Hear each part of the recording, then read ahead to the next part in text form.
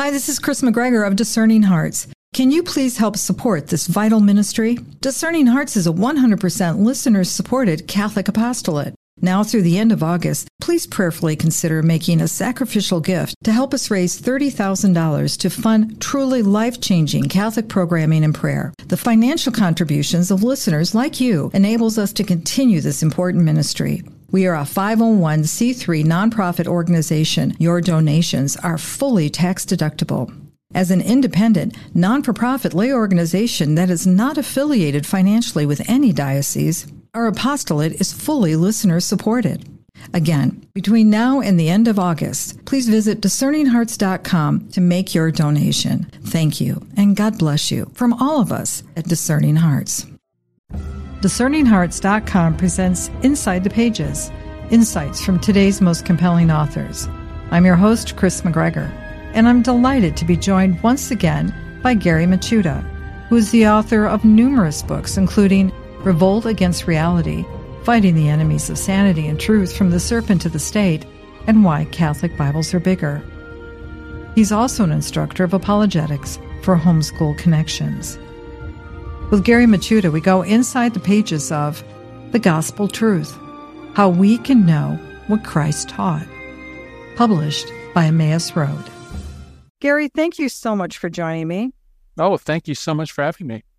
I love The Gospel Truth, How We Can Know What Christ Taught. I have to tell you, it's special in so many ways, like your books. It's so easy to digest, especially in these complicated potential questions that come forward when we talk about the authenticity of the Gospels and the Scriptures, but in particular, being able to know what Jesus said and that they're true.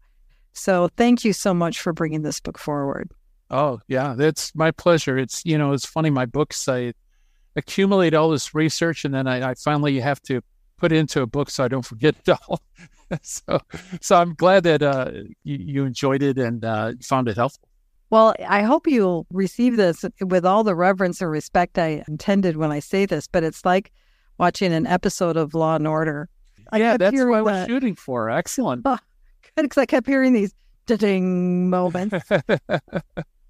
Excellent. Yeah, I wanted it to be kind of like a detective story where maybe someone who doesn't really know who Jesus of Nazareth is, they've heard the name, but not really sure he's important, to kind of take them on a journey and just keep raising these questions where you keep saying, that is very peculiar, very interesting.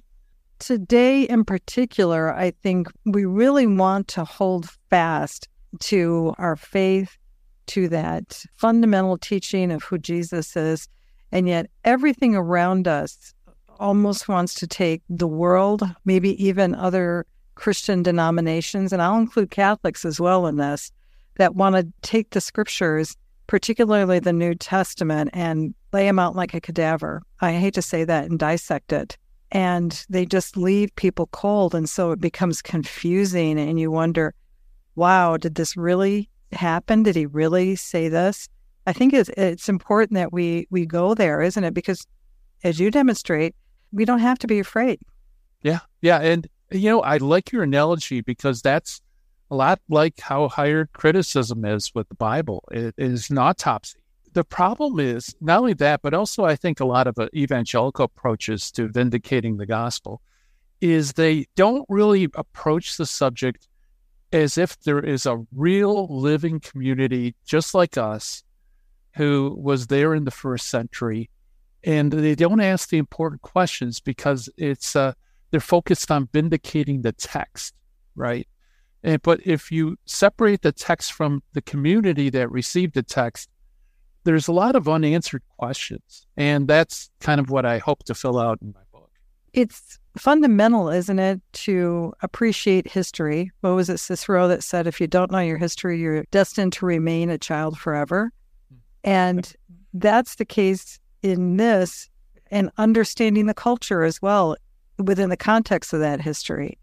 And Jesus was born literally into the Jewish community in the Middle East who had a particular way of communicating with one another. And I think that's what you bring forward so beautifully, is that you have to keep that in your vision too when you're reading the scriptures, so you can be confident that it is indeed what Jesus meant to say, did say, and that we receive.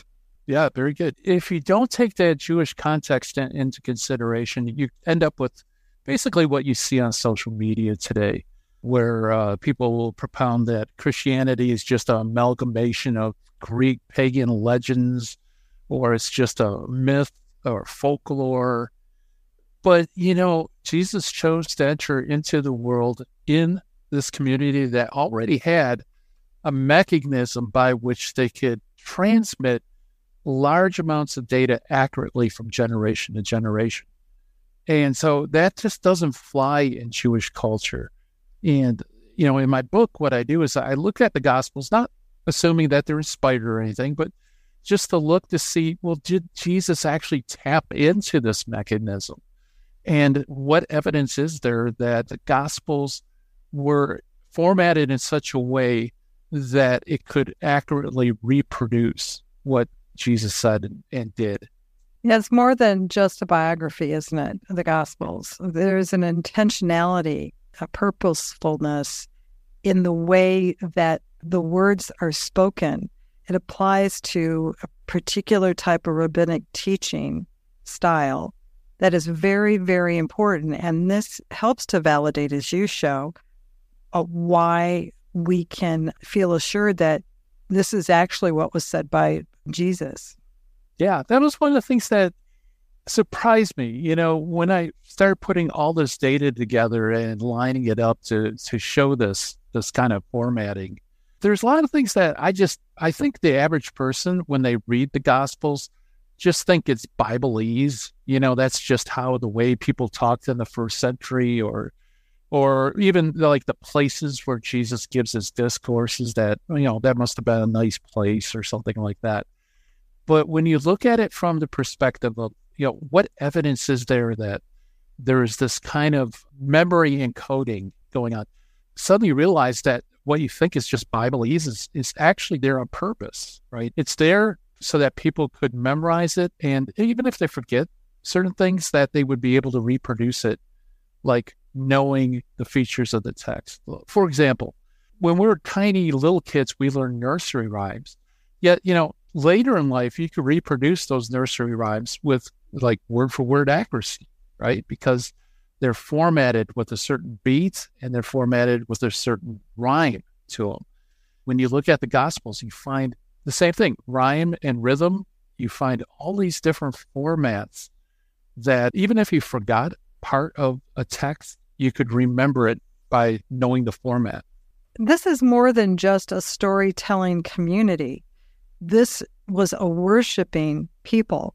They passed down their identity through their stories in their domestic worship, in their home, and in their synagogue. What they hear, there's a desire to be able to pass this on, like you said, through memory. Because remember, back then, they didn't necessarily have books. They didn't have ways of that everybody could have the text in written form, correct? Yeah, and when rabbis were trained, one of the dictums was that a good disciple should be able to reproduce his master's teaching, even in speech. And I've actually countered this in my apologetic work over the years, that sometimes when you have somebody who is following a particular teacher very closely, they will start speaking like their teacher. Like if the teacher has a Southern accent and the person's from the Midwest, sometimes they'll actually adopt the Southern accent, when they're recounting their the person that they follow,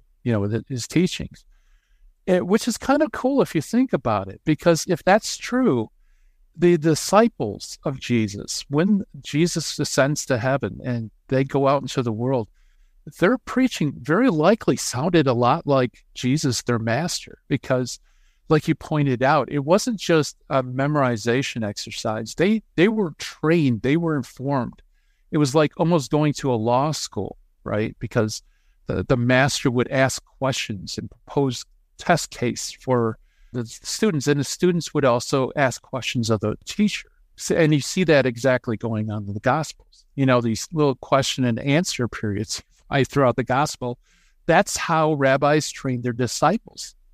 I think that is really important, Gary, because it goes to the heart of literally the heart. Was it St. Benedict who says, listen with the ear of your heart?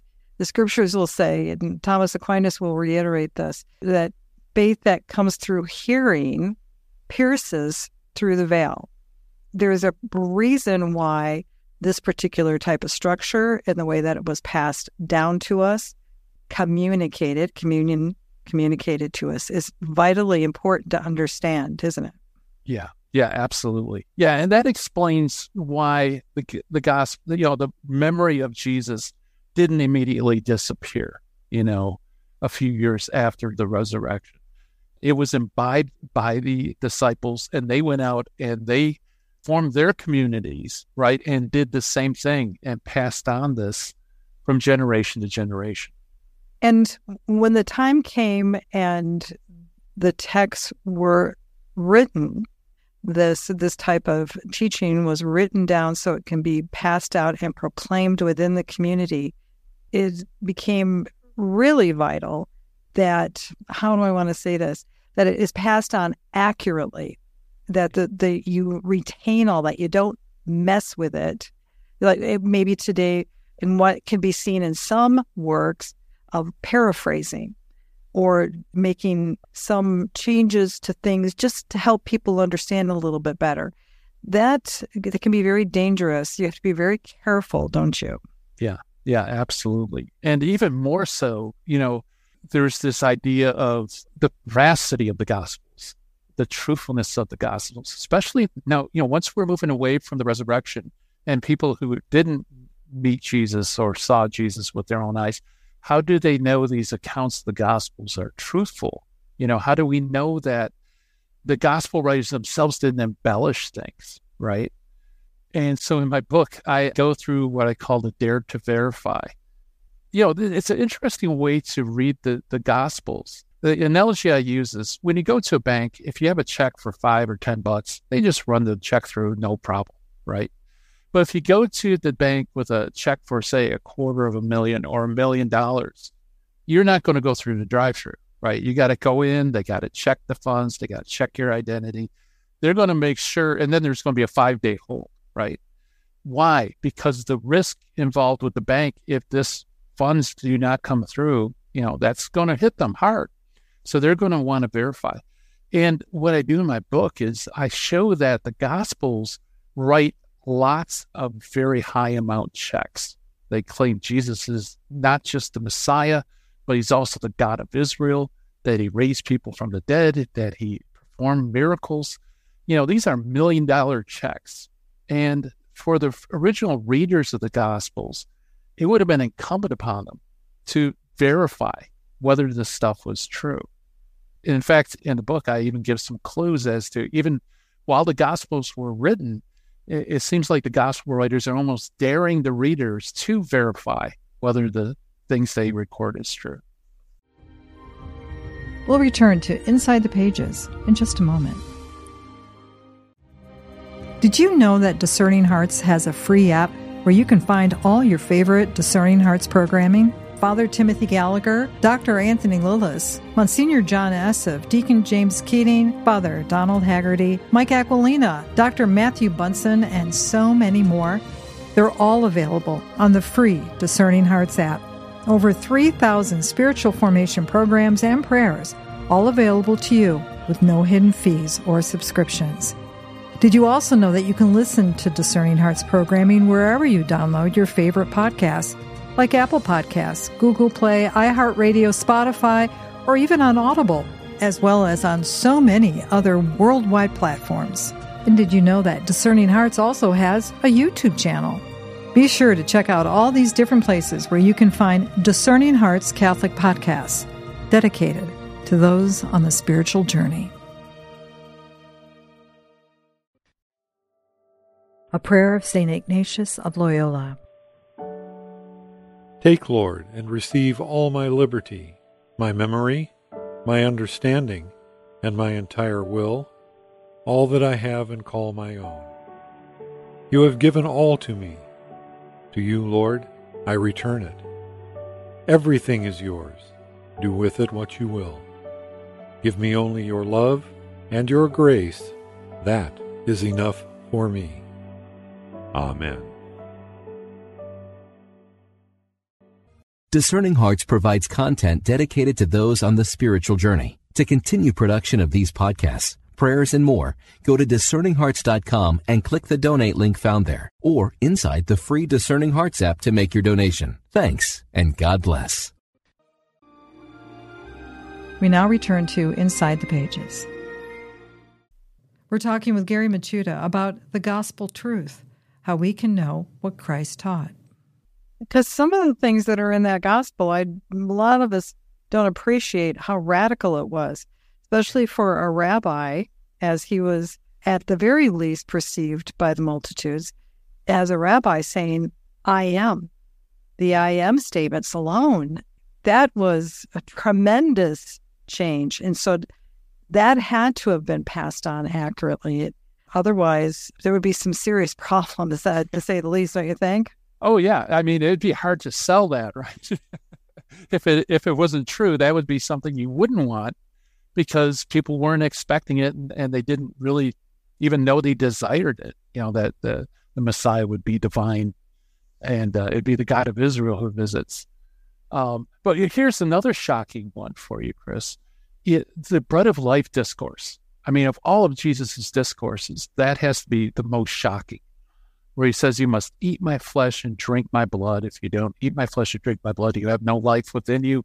And he goes on in very explicit language. And it's so shocking that this is the only discourse where Jesus loses his own followers just because of his teaching, right? It was just too much even for his disciples to handle. And I don't know if you ever noticed this, but when you're reading John 6 and he's saying all these things, right after he says it, it reminds me of the old-time TV broadcast where there was a news break and they say, we interrupt this program to give you a very important message, right? And then they'd say what happens. And now back to your regularly scheduled program. Well, the same thing happens in the Gospel of John. It's right after Jesus says all this, all of a sudden, for no apparent reason whatsoever, the narrator jumps in and interrupts Jesus's discourse, right? It's almost like we interrupt this discourse to tell you this. Okay, what does it say? Jesus taught these things while teaching in the synagogue of Capernaum. Now back to your regular scheduled discourse, right? Mm-hmm. Well, why did the narrator, John, why did you have to jump in and interrupt this discourse to give us, this little data about the synagogue? And really what it is he's daring the reader to verify it. Jesus just said something so amazing, so offensive to ears, right? You would even think maybe Jesus didn't say this. Maybe this was a myth or something. So John felt the need to jump into the narration and tell the people exactly where he said it and who was present. And it's almost like if you doubt Jesus said these words, then go to Capernaum and ask the people in the synagogue whether or not he said the things. It's not just a dare to verify, but it's like a double dog there, Mm-hmm. And the Gospels do that. They give the locations, they give the audience, they tell you which parties, the Sanhedrin or whatever institution. You could check these things out if you were in the first century. And you better believe they did, because they could lose everything, if they followed a false Messiah. The thing I find might be a challenge for many is the fact that the Gospels have a different way of describing Jesus at certain points. As you will, I'm sure, be able to point out to us as well, that there are like the Last Supper moments and many other times where they all agree. They seem to be describing the same event. But even in their descriptions, they're just a little different. And maybe that's where that door to doubt comes in for somebody who has actually have the four Gospels in front of them in a scripture, in a book, unlike what that listening audience would have had 2,000 years ago. The modern reader, at the very least, to maybe say, well, which one is it? What did he say? And that's where that seed begins to creep in. Yeah. Two things. First is that in regards to recounting what Jesus said, it's very, somebody can recount accurately what was said and done, but they might color it with a certain choice of words in order to bring out further meaning, right? Vivid storytellers can say something that's very accurate, yet they might choose their words in such a way to bring out certain meanings that they want the reader to recognize, right? So it's still accurate, it's just different. The other point, too, is there's a cool book out there. It's called Cold Case Christianity. It's written by Evangelical. He was a detective on police force, I think somewhere in California. And his expertise was going through witness testimony of crimes. When he picked up the Gospels and started reading them, he realized that they read a lot like authentic testimony. And he notes that, if you're at a crime scene and you get 3 different accounts of the crime, the witnesses will recount different things, right? They'll sometimes be so focused on one aspect of the crime, they'll miss other things, while other people at the same scene would have a little bit more situational awareness, and they'll include more details.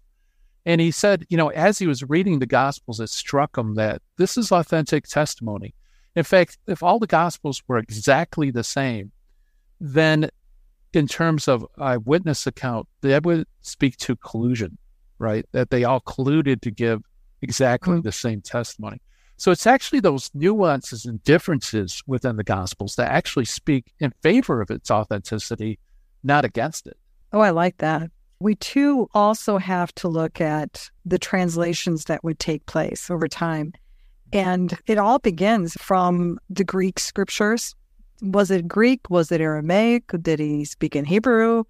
Sometimes that can be used to get someone who is faithfully following the scriptures, and someone comes along and says, but hey, what is it? It comes from all these different types of texts. That can begin to sow some doubt too. Well, I don't understand Greek. I don't understand Hebrew. How did they know that? Am I making sense, or am I overthinking it? Yeah, what I found in social media with atheists is they would say, okay, even if I grant the evangelicals' approach that the Gospels we have are identical to the originals, and I grant that they truthfully describe what they say, all of that doesn't mean anything, because how do you know that your interpretation of the text is the same or true, right? That's a much better way of saying it. Thank you. That's what I was trying to say. Yeah. It's a good point. There was a book, I forgot the name of the author, but it was written a few decades after Luther. And the title of the book is 200 Interpretations of the Word, This is My Body. And he actually lists 200 people with different interpretations of those 4 words, right? Wow. And that's only a few decades after the Reformation. And so I think that's a really good point, is how do you know, even if you have the text, and it is truthful, you can demonstrate, how do you know what meaning is? And the answer is sacred tradition. The early church didn't just hand down these texts and then forgot about them. Like we mentioned earlier, with that formation of rabbis and disciples, they passed on the meaning of the text as well. And so it's through the church we can understand the meaning and how to interpret these texts. And I think that covers up a multitude of sins as far as, translation errors or copyist errors and things like that. Is, we can approach the text and understand it, even if maybe we don't have a good translation or there were copyist mistakes. I think it's important for us too to appreciate that the scriptures are, yes, there for us to study, to get to know, to understand the times, the place, and to, quite frankly, to take these gospel truths that are passed on to us, but to take them into our hearts, to allow them, the word, capital W, to speak into our reality today and into our own lives.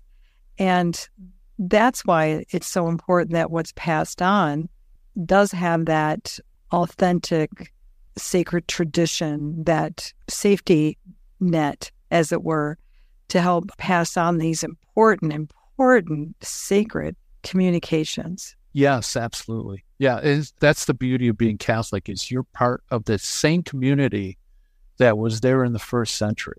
It's extended throughout time. And so we could hear the voice of our Lord by listening to the church and listening to the Gospels as they're being preached at Mass. And in a sense, we're kind of taken back to the first century because we're hearing the voice of the Lord through his body, the church. I'm not sure how this came about, but there's a translation of the Bible right now called the Passion Translation. I don't know if you've ever heard of it. It's a translation that's being used in some studies, even in Catholic forums, where the person who translated it said that he had received sacred communication, essentially, that through the Holy Spirit, he was taught the Greek text. That's a little different way of understanding it. And so it's essentially his paraphrasing of the events of Scripture and the words of Christ and that communicating. Now we're kind of beware that we've got to really beware, don't you, Gary? Yeah, exactly. Yeah, for all the reasons we just said. It's this is something how the early church, they had to deal with people like that. For example, in the 2nd century, Irenaeus of Lyon was surrounded by Gnostics. Gnostics was a heresy that they claimed that Jesus and the apostles handed down secret teaching to the smart ones. And so the rank and file got one revelation, but they got the special revelation. Mm-hmm. And Irenaeus, the way he destroys this heresy is to appeal to the church as a whole. He says, if you look in all the different places, all the different cities, all the churches known to be established by the apostles, you compare their teaching. They're all identical, right? They all point to the same faith. But these Gnostics, they don't even agree with each other. So obviously, when you have multiple points of attestation that coalesce into a single point, then that shows it has a common source. And the opposite is also true. If you have multiple sources, but they differ from one another, then that's a sign that they don't have a common source or they have multiple sources. And yeah, I think that kind of speaks to this translation as well. It's like, if it's not jiving with what has always been held on to everywhere by almost everybody in Christian history, then you need to reject it because it's maybe the voice of a spirit, but it's not the Holy Spirit. Well, thank you for saying that. I think that's real important. And as it is all your work, Gary, it has been way too long since we've been able to have some conversations on your work. And I wish we had more time to talk about the gospel truth, how we can know what Christ taught. But I'm hoping that you'll come back and we can hit on so many of the other works that you have. It's incredible, the instruction and what you've been able to do. I would hope that it's very fulfilling, especially now in the time when we need your type of teaching. Oh, well, thank you. Yeah, I'd love to come back. It's always a pleasure to talk with you. You always have great insights. And you're easy to remember, like we spoke about before we went out of the air. Well, any final thoughts today? You know what? I just want to thank you for having me on the show. And I'm glad I hit the target. When you write books, you don't know whether you hit your target. And by you saying it was like a CSI episode or something, Law and Order. I kept hearing the dings. Yeah. Every time I read it. I totally, you made my day because that's exactly what I was going for. Well done. Well done. And I'm so glad that the good folks at Emmaus Road and, of course, that arm of the St. Paul Center of Biblical Theology and Scott Hahn, they've also given you a big pat on the back because they were proud to publish this book. Gary Michuta, thank you so very much. Thank you. With Gary Michuta, we've gone inside the pages of The Gospel Truth, how we can know what Christ taught. To learn more about this book or to obtain a copy, go to emmausroad.org, the website for its publisher, Emmaus Road, or you can find it at any fine Catholic bookstore. To hear and or to download this conversation, along with hundreds of other spiritual formation programs, visit discerninghearts.com, or you can find it within the free Discerning Hearts app or wherever you download your favorite podcasts. This has been a production of Discerning Hearts. I'm your host, Kris McGregor. We hope that if this has been helpful for you, that you will first pray for our mission, which is to offer authentic and rock-solid spiritual formation freely to souls around the world. And if you feel us worthy, please consider a charitable donation, which is fully tax-deductible, to help support our efforts. But most of all, we hope that you will tell a friend about discerninghearts.com and join us next time for Inside the Pages, insights from today's most compelling authors.